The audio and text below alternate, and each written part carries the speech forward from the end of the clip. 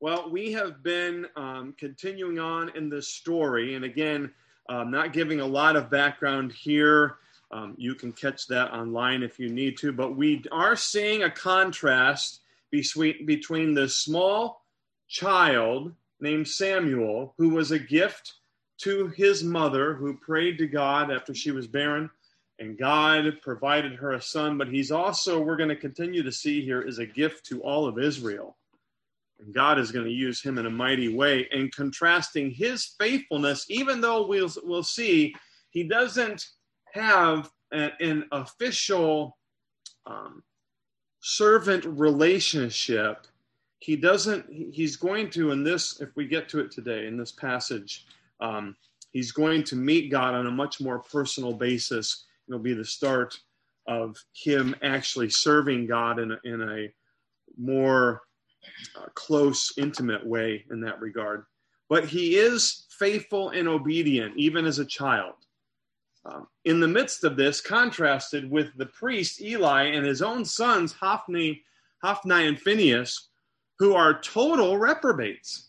The very leaders of Israel doing things that not only are against God's law, but kind of thumb their nose at what God has called and God's expectations of them. And we have kind of been looking at the details of this passage, but I want to pull out just for a minute and look at the macro view of all of this and just add these comments. One of the big themes throughout what we're going through right now is the theme of right worship and God's expectations for worship. And I hope you're catching that. One could even say that as we continue, that theme does continue into the life of David.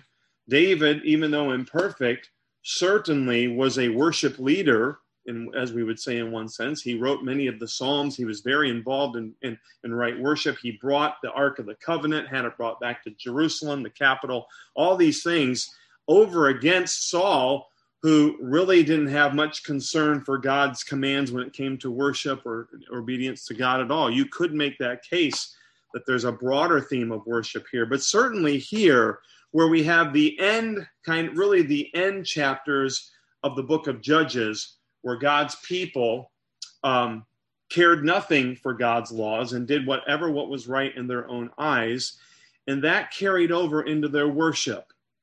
What they did in their private lives and how they lived their lives in disobedience to God carried over into their worship. They were worshiping multitude of gods, like the pagan peoples, and they weren't that concerned with how they worship God, as is made clear by Eli's own sons.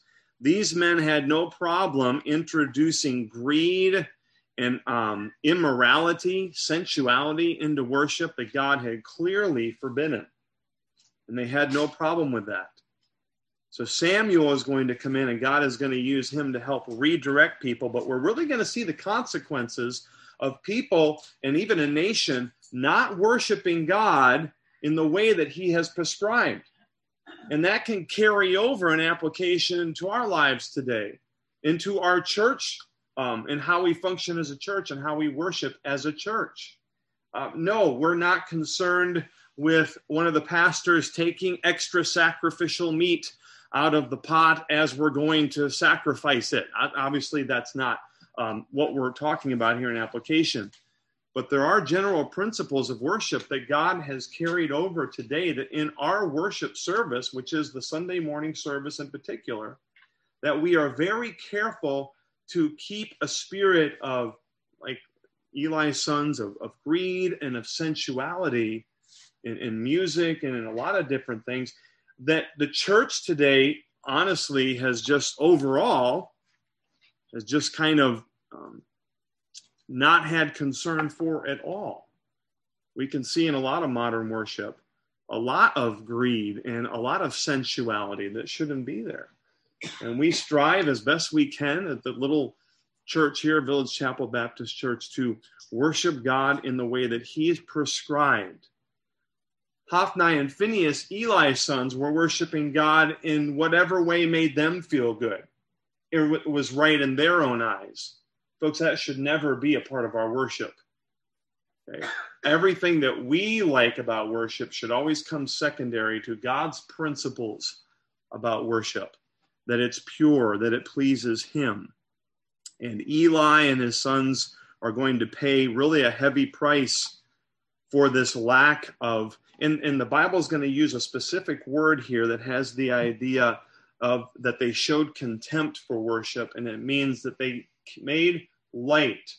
They thought lightly of God's worship. God expects us to, when we come to worship, to consider it significantly, that it should be weighty on us. And we're going to see described here that these two men and Eli allowed them to do this, perceive or performed in worship in a very light way that showed their lack of concern for God's standard. So that's kind of the big picture here. Let's jump back into this. We were in 1 Samuel chapter 2, and when we left off, Eli had finally admonished his sons, right? Now that he's elderly and old, he finally confronted them, but he didn't take action and actually remove them from the priesthood, which was his prerogative as a high priest. He could have done that. But nepotism was more important to him than right worship and being right before God. And so he wouldn't confront his sons in that way. He talked with them, but he would not act in dismissing them from God's service, and he should have. And so now there's going to be judgment proclaimed as we get to verse 27. Now, if you're thinking through the story, you might think, oh, this is where the little boy Samuel hears God, and then God eventually gives him this message of judgment for Eli. But there's actually a passage here that I'm not sure why many times becomes obscure. We kind of pass over it. It's an unnamed prophet, a man of God, who's obscure. And for some reason, this whole passage has just been kind of missing, certainly in children's Sunday school lessons and things. But Eli is warned and given God's message of judgment before Samuel is ever actually involved in this. In verse 27, we have this described. There came a man of God unto Eli. We don't know this man of God's name. He's never told to us, showing us again that as God can use significant figures like a Samuel or a David, God can also just send somebody whose name we never find out in this life. And this no-name prophet can still be used in a mighty way for God. So whether, I'm just a side note here, but whether people know your name or not, you could still serve God faithfully, and God knows that. Okay, just a side practicality there, application. And this unknown prophet or man of God said unto him, Thus saith the Lord, Did I plainly appear, or did I reveal myself unto the house of thy father when they were in Egypt in Pharaoh's house? He's referring there to Aaron, who was the first of the priests, and Eli is from the line of Aaron. When they were in Egypt, did I reveal myself? Did I select Aaron to serve me in the priesthood in this way, all the way back as I delivered them from Egypt? Verse 28, and did I choose him out of all the tribes of Israel to be my priest, to offer upon mine altar, to burn incense, and to wear an ephod before me? This man is referring to God's dealings with Aaron and his selection of Aaron specifically and his descendants to be priests. And the whole point here is God gave Aaron and thus also Eli and his sons an incredibly great privilege to minister in the house of the Lord, to lead the worship, to be the spiritual leaders, in effect, of Israel. It was an amazing privilege and responsibility. And they were disregarding and scorning that privilege. They were not concerned about worship in the way that God had required. And it continues, and did I give unto the house of thy father all the offerings made by fire of the children of Israel? I've given them the responsibility, and you over the sacrifices. What were the sacrifices ultimately? A picture of our need for one that would come to take away sin. And that was an important picture that these men were responsible for. And they were disregarding it and showing contempt for this. So it really was a big deal. Verse 29, wherefore kick ye or scorn ye at my sacrifice and mine offering? Here are my expectations for worship that I made clear in my law, and you scorn them. You treat them with contempt. Really, well, let's continue. Which I have commanded in my habitation, in the tabernacle, or in this case, the structure, temple-like structure at Shiloh. And honorest thy sons above me to make yourselves fat with the chiefest or the choicest of all the offerings of Israel, my people. And that refers back to those incidences where they were boiling the meat, the sacrifices that the people were coming and bringing, and the men were taking the best of the selections for their own use. And this does seem to indicate that Eli actually was implicated as well.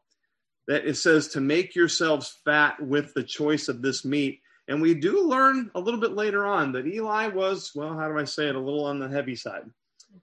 It does seem that Eli, even though he was admonishing his sons, he was also eating of this meat that they were taking inappropriately. He was in on it, so to speak.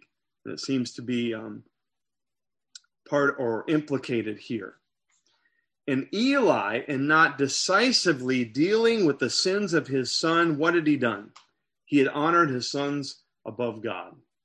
That's okay to love your family. It's okay to have a special affection as a father for your own children. That should be the case. If not, it's unnatural, right? But to honor your family, put your family above God, is certainly never the right response. And that's what Eli has done here. And God will not stand for nepotism in worship. And so God is going to deal very heavily, so to speak, with Eli and his sons. And now we have the judgment here because Eli would not deal with his sons. Verse 30, wherefore the Lord God of Israel saith, I said indeed that thy house and the house of thy father should walk before me forever. Here was the contract. Here was what the expectation that I had with Aaron and his descendants, that they would serve me and walk before me forever, that they would obey me. You, the spiritual leaders of Israel, we had an agreement, a very important. But Eli and his sons had breached that contract, and now the Lord saith, be it far from me. For them that honor me, I will honor, and they that despise me shall be lightly esteemed. An important principle for us and for Eli and his sons. His sons had allowed the greed and immorality into the nation's worship of Yahweh. And so judgment, they'd broken the contract. Judgment would have to come. And folks, again, I'm broadening this out to worship principles for us today. Believe the application for us is when we worship God in the right way as Village Chapel Baptist Church, God has blessings for us. But if we just do it any old way we want to and we don't give any consideration for God, then basically what we're doing is we're lightly esteeming the importance of worship. And God will deal with that at some point. Now you might say, but Pastor Bach, I know churches all over this country that seem to be lightly esteeming worship all the time, and they're huge. Success, current success in numbers in a church worship service or in a congregation should never translate for us as acceptance by God. Does that make sense?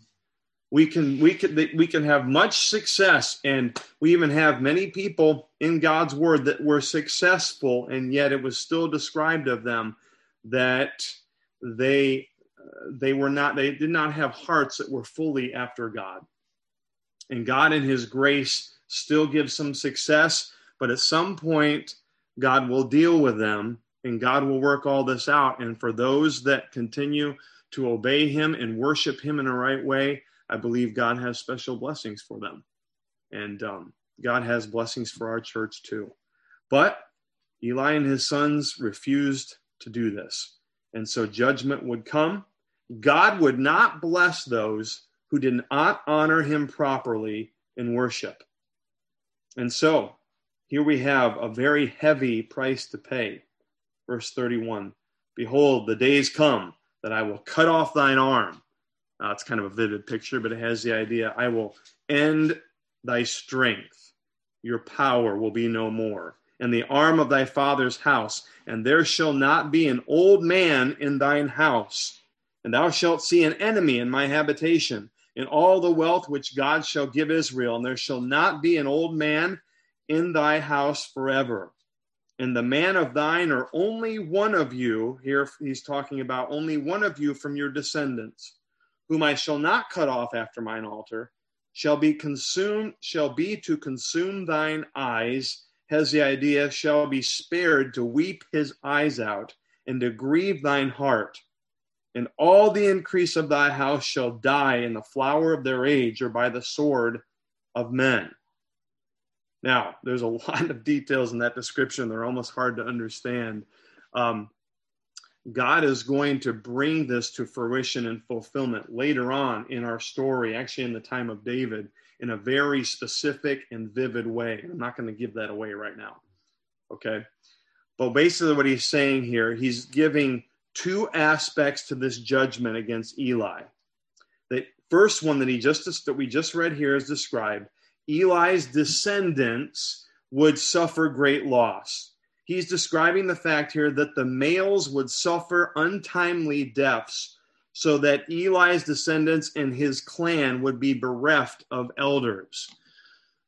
Men would not live to an age where their wisdom could benefit the clan as a whole as God's judgment.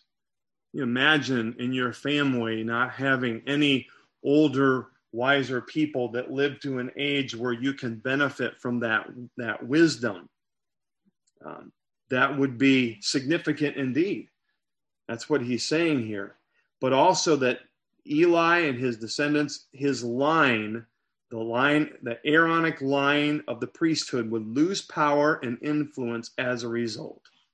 And that's kind of what all of that means. To the point where then in verse 33, he says, only one of you, I'll leave one in your line who will not be cut off, and it will be a great grief to him. Not much to look forward to for that guy. We're going to find out who he is later on. All of this will come true. But then he gets much more specific. Not only will your descendants suffer, Eli.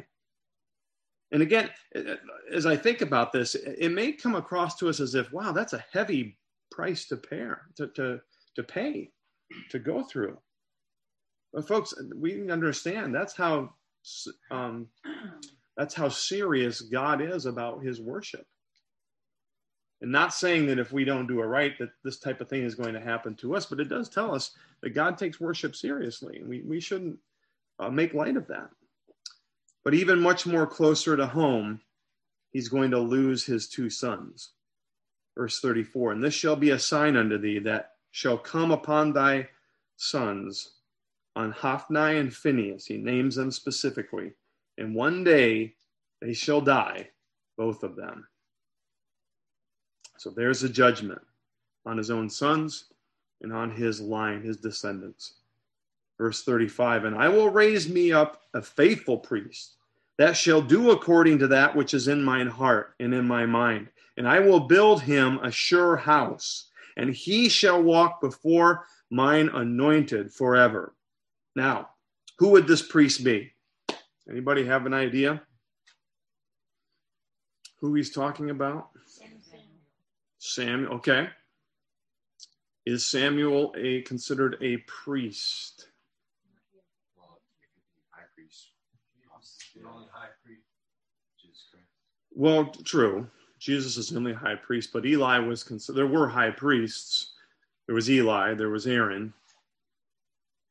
Was Samuel fully considered to be the heir of Eli, or to take over Eli's position in that way? It's not a trick question, but this is a little bit of a harder question because you have to know the full scope of, and we're going to see this later on. Go ahead. Levi? Samuel? No, he was from. It slipped me right. Ephraim, I think. He was in the middle part of the Aaronic Right. True. Well, let's look at it this way. I'll give you the answer. I think that Samuel fulfills this in a general way, but he's not really,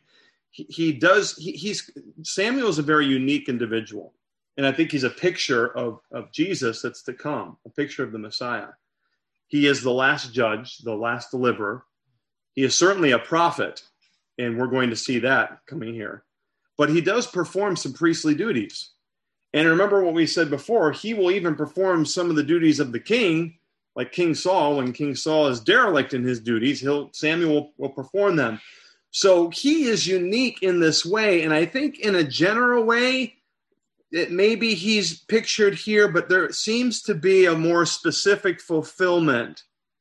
And that comes later on in David's story by a man named Zadok, who would replace Abiathar as high priest and would replace the Aaronic line of the priest. And we'll get into that later. But I think this is more referring to him. And since we're going to get that later on, I won't spend a lot of time on that now because I don't want to give away the whole story. But there is a priest in mind that will start a emphasis on a new line of the priesthood that will be separate from Aaron's line. And that will be this man Zadok. But this replacement will receive eternal benefits. Don't miss that. He shall walk before mine anointed forever.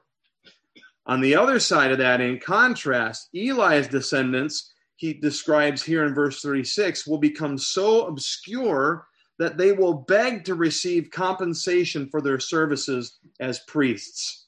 Look at verse 36. And it shall come to pass that everyone that is left in thine house shall come and crouch to or implore him for a piece of silver and a morsel of bread, and shall say, put me, I pray thee, into one of the priest's offices, that I may eat a piece of bread.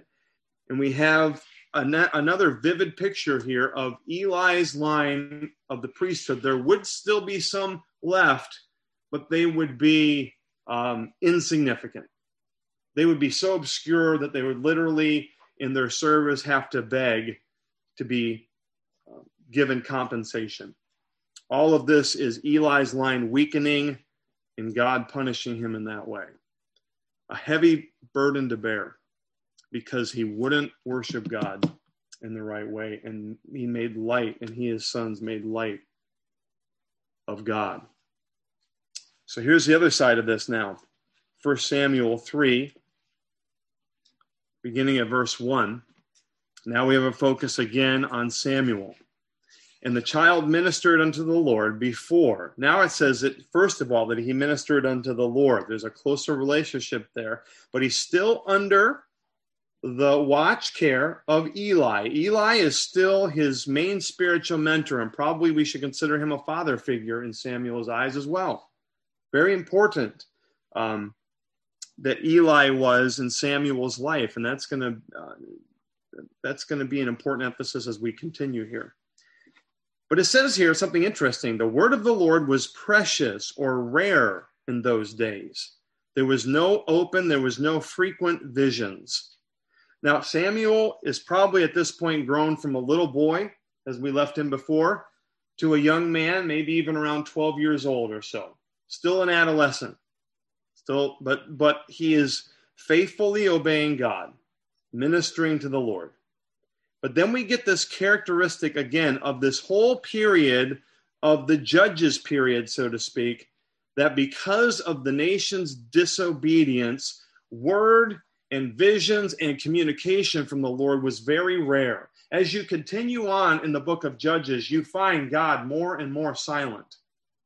It's almost as if he basically really we're supposed to get the idea of, you've chosen your own way, you've rebelled against me, so I'm just going to be quiet, and you think you know what's best, I'm going to let you see how that works out for you. And he very rarely, toward the end of the book of Judges, gives them any communication from him at all. And that's what this is describing here. There was little communication. There was no frequent vision, it says here, from God himself. That's all going to change here. In verse 2, and it came to pass at that time when Eli was laid down in his place, and his eyes began to wax or grow dim, that he could not see, And ere the lamp of God had not yet gone out in the temple of the Lord, where the ark of God was, and Samuel was laid down to sleep. Here we have a picture of a little light, this lamp, that's burning in the darkness. And I think there is some spiritual aspects to this too. I think there's some pictures here that the author has made clear. Here we have this lamp that the high priest was responsible to continue to burn throughout the night, leave the light on for worship there. And there should always be a light God prescribed in the temple. Eli's too old now to keep that light going. He's elderly. His vision is not what it used to be. So Samuel is going to take over that, has taken over that for him. But here you have this little light in the midst of this darkness. And it does seem a picture here of Samuel in the midst of the darkness of this age. Okay. A couple other things here. It is interesting to me that Eli is described as his eyes beginning to grow dim. I don't want to take this too far, but it's pointing out Eli did not have the physical capability to perform all his regular duties. And I think this is a subtle reference to his spiritual state as well. His spiritual eyes are dimming. And Samuel was now responsible to follow God's command to keep the lamp in the temple burning through the night. And who in this narrative at this point is closest to the presence of God? Samuel. He's closest to the ark of the Lord. These are things that really happen, but there's also spiritual significance involved here. The emphasis is on Samuel as God's chosen servant. And now we're going to see that, verse 4. That the Lord called Samuel, and he answered, "Here am I." An obedient response, ready to obey every time. Doesn't that sound wonderful, guys? Isn't that a great response for children? I love that response. 12-year-olds or even younger, Samuel could have been younger here, but he immediately says, "Here am I." But he doesn't have a close enough relationship to the Lord yet to really know that this is the Lord speaking to him. He hasn't had that kind of interaction with God yet. So you hear a voice in the middle of the night, he would naturally think, well, it must be my spiritual leader. And the only other person that's here is Eli, so it must be Eli, right? And he ran into Eli and said, "Here am I, for thou callest me." And Eli said, "I called not. Lie down again." And he went and lay down. And the Lord called yet again, "Samuel." And Samuel arose again and went to Eli and said, "Here am I, for thou didst call me." And I imagine in my own thinking here that Eli's probably he's an older guy. He enjoys his sleep. Any of you that have ever been woken up once or twice in sleep, the first time you can forgive it, right? Okay.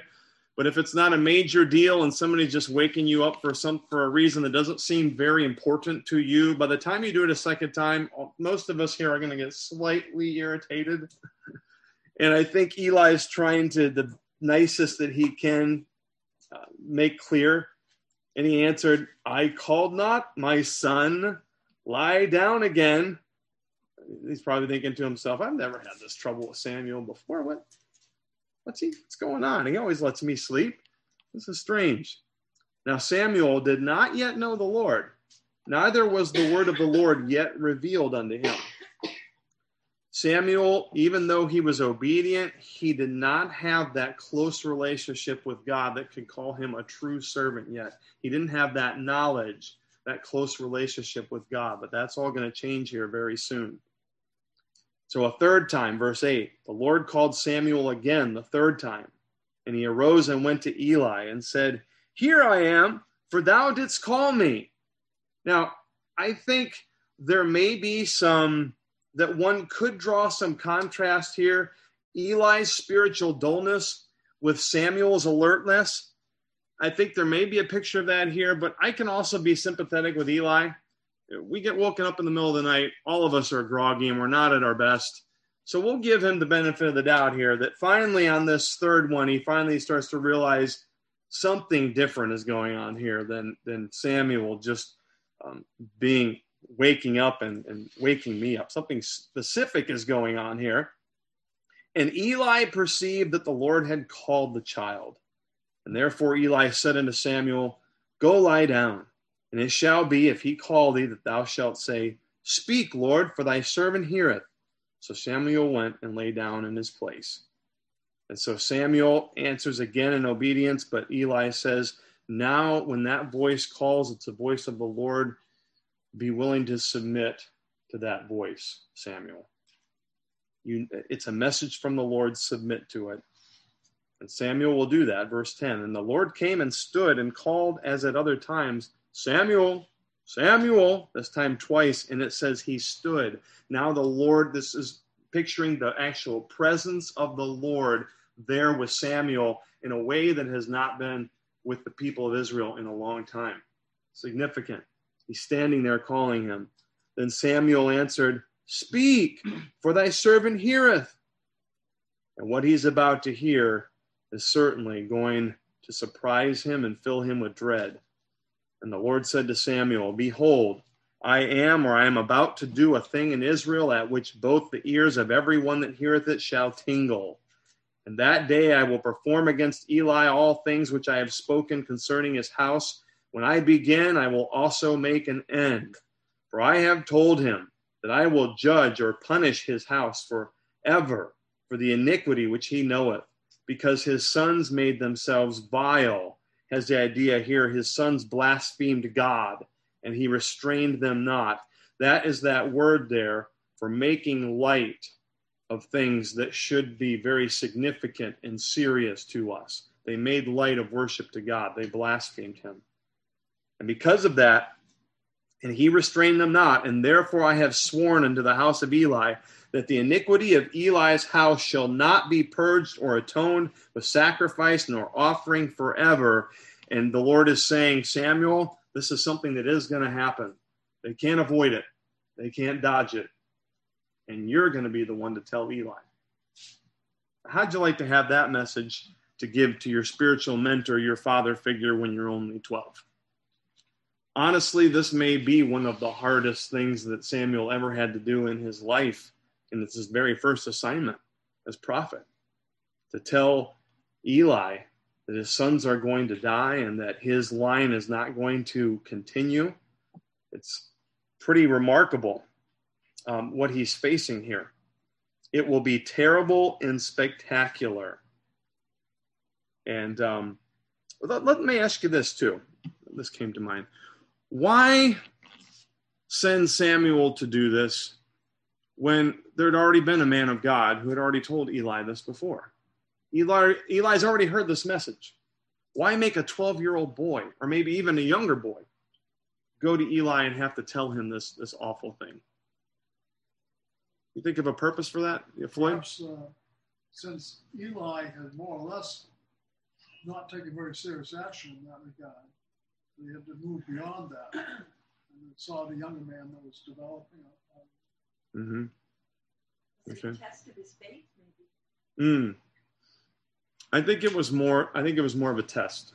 It was a test for Samuel to see if he'd be willing to obey God. He's being called as God's prophet at this point, and also as Israel's deliverer. He'll figure that out later on. But he's being called as God's servant. And so God is doing this, calling him, but also testing him to see if he's going to obey on his very first assignment. So this is more for Samuel than it is for Eli. Will he pass the test? Well, let's continue. Verse 15, and Samuel lay until the morning and opened the doors of the house of the Lord. And I think, again, not to get too spiritual on this, but I think this also points to the fact that Samuel will, in opening the doors, and by the way, if he's opening the doors, that means that this isn't a tabernacle or tent. It must be some sort of structure, just as a side note there. I think this also represents that here is a new day with a new chosen servant. He's going to let the light on in for Israel, but he still dreads what is inevitable. That new chosen servant still dreads what he has to do. And Samuel feared to tell to show Eli the vision. So Eli is very interested, though, in what it was, right? Eli called Samuel and said, "Samuel, my son." And he answered, "Here am I."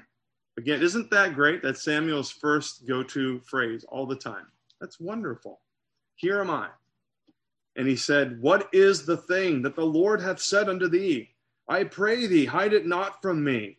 God do so to thee and more also, if thou hide anything from me of all the things that he said unto thee." So Eli alleviates the pressure by urging and really demanding, "You tell me all, Samuel, or you're going to be cursed by God." Well, he's certainly going to tell him everything then. And he does. He doesn't withhold anything at all. He tells all.